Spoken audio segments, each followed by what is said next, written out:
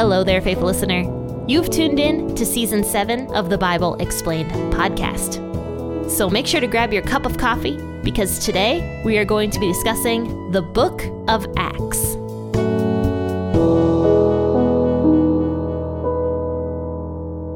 Howdy there, faithful listeners, and welcome to the Bible Explained podcast.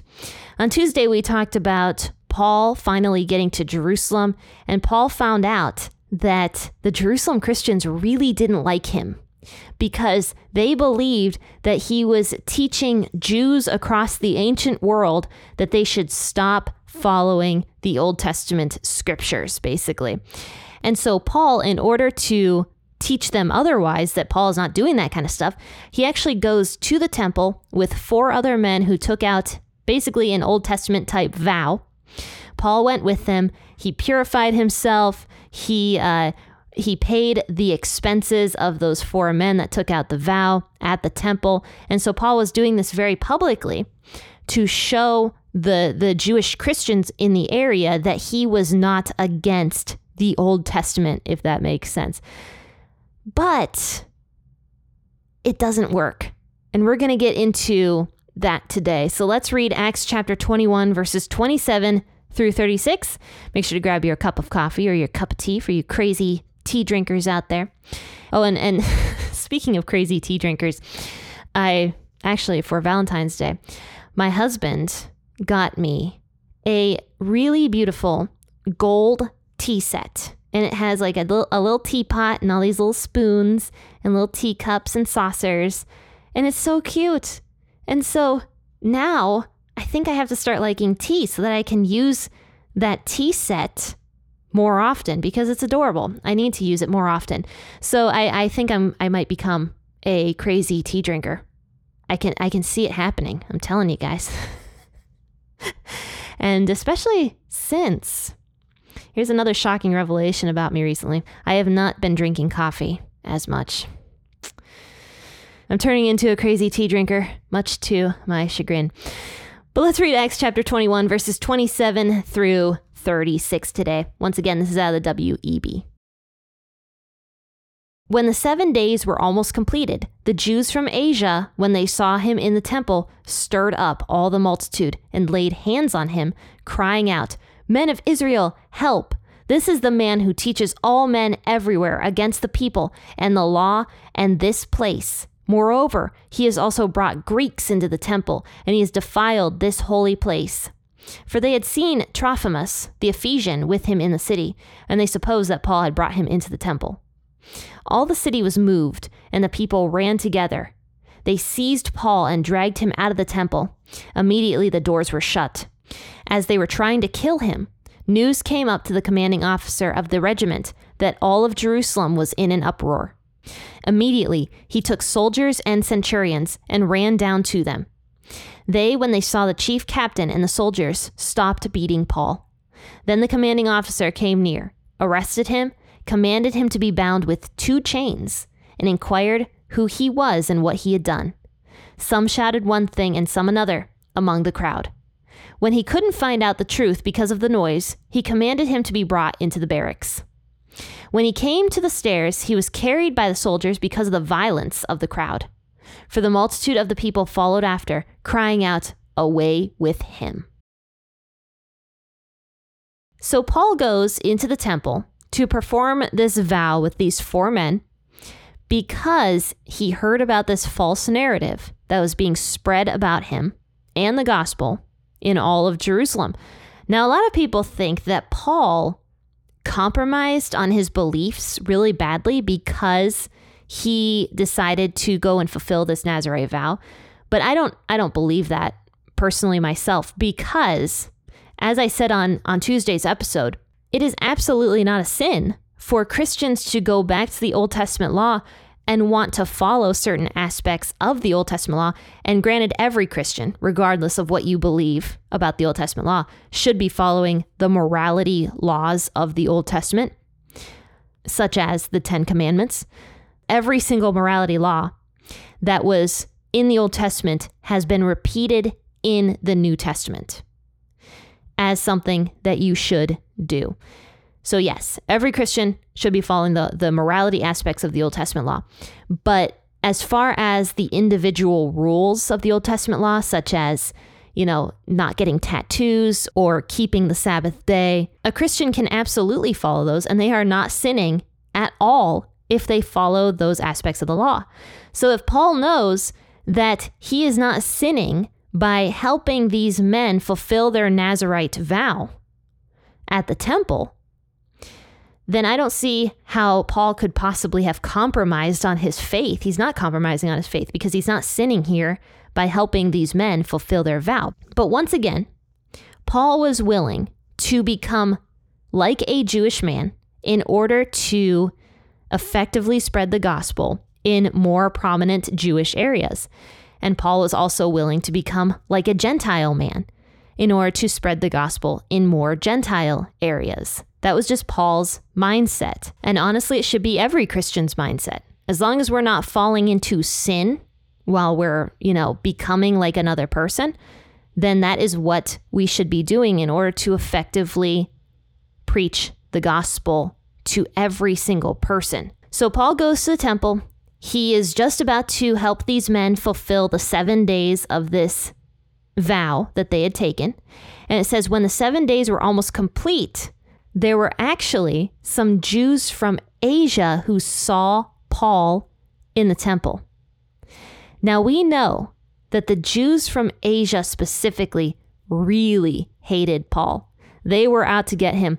They followed him all over the place to try to kill him. The Jews from Asia specifically tried to kill Paul, I want to say 2 or 3 different occasions prior to this. This would be like the 3rd or 4th occasion now that they're trying to kill Paul and they're following him everywhere.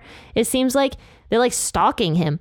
And so these Jews from Asia saw him in the temple. They stirred up the multitude and laid hands on him, crying out, "Men of Israel, help!" Okay, that's dramatic, right? First and foremost, extremely dramatic statement, but this is what opposition to Christianity does. They do their best to make Christianity sound like something evil. That is what Satan always does. He is the father of lies. And so because Satan hates God and thus hates Christianity and hates Christians, he's going to do everything he can to make Christianity sound evil to the world. That's why there are so many false narratives out there about Christians, that Christians are bigoted and Christians are hateful and Christians are this and Christians are that. But I've met a lot more Christians in my almost 30 years of life. I've met a lot more Christians who are not those things than who are those things.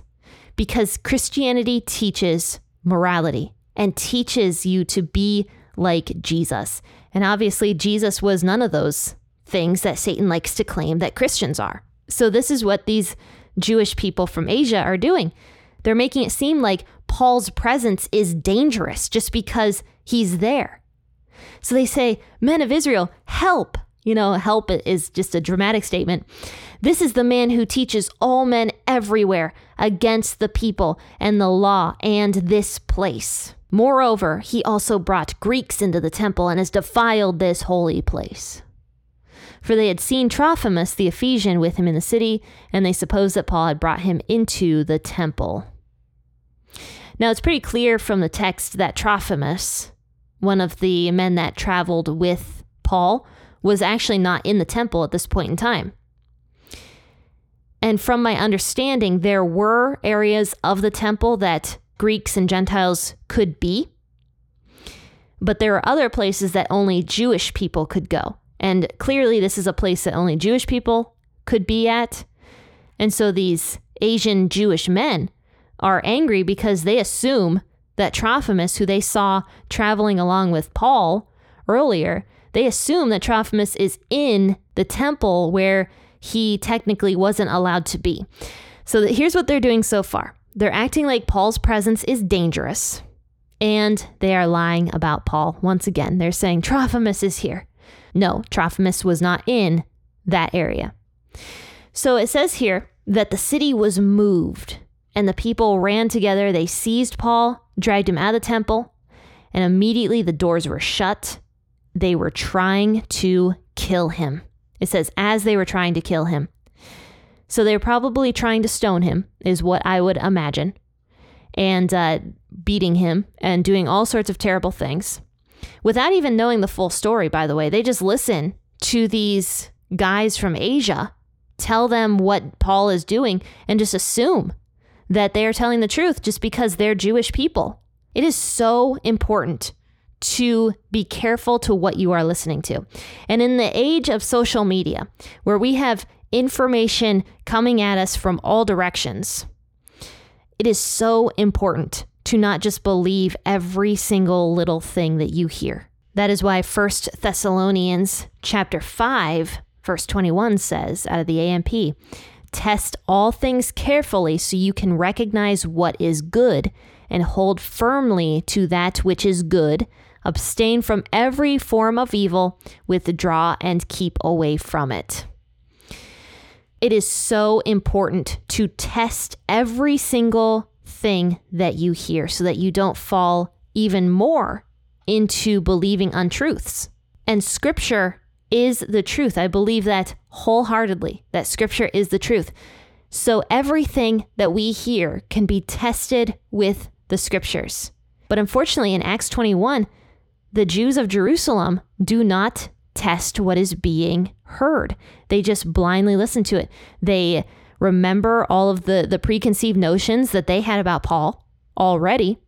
And so they hear some men from Asia telling them, yeah, Paul does this, this, and this, and help us. Paul's presence is dangerous. Get rid of him.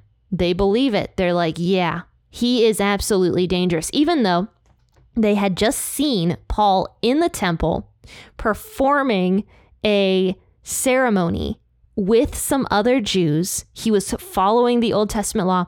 It didn't matter to them. They didn't care. They only cared about their preconceived notions. So they're kicking Paul. They're beating Paul. They're probably trying to stone Paul. And immediately, this officer who is nearby hears what is happening. They hear this terrible riot that's breaking out in Jerusalem. It says all of Jerusalem was in an uproar. And this was not uncommon, by the way, for this time period. Jerusalem was commonly in an uproar. But so it says that immediately this man, this commanding officer, took some soldiers and centurions and ran down to them. So they see that Paul is getting beaten and they force the people to stop. And so it says the commanding officer broke up this riot as best as he could and commanded Paul to be bound with 2 chains. So Paul is now being treated like a criminal after getting the tar beaten out of him. We don't even know how critical Paul's condition was at this point. We do know that Paul could still talk because he tried to talk a little bit later on in this chapter, as we'll discuss on Tuesday. But who knows how beaten and broken Paul was after a multitude tries to kill him. But the officer now chains up Paul and is trying to figure out what Paul had done to cause this huge riot. But they're considering Paul a criminal because they didn't know what happened, and Paul, in their mind, had caused a riot. So they chain him up.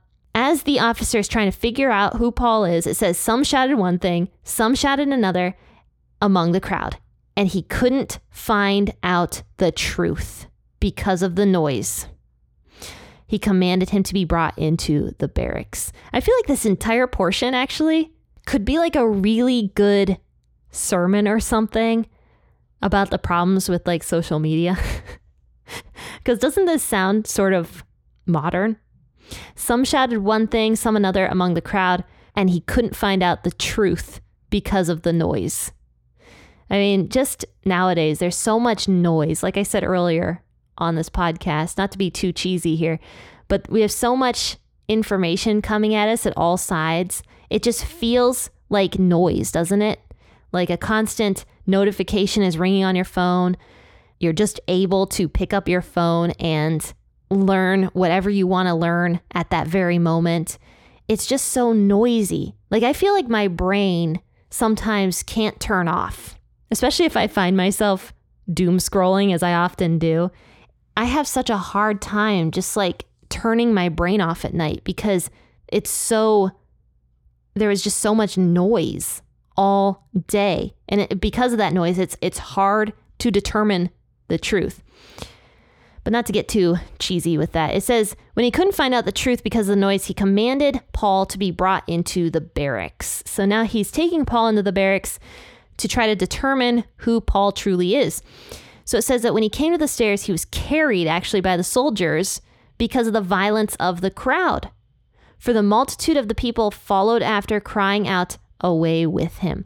And I can imagine that Paul at this point in time is now realizing what the Spirit meant, the Holy Spirit meant, when he said to Paul that he was in for a rough time if he goes into Jerusalem. And one of the prophecies from earlier in this chapter has just been fulfilled.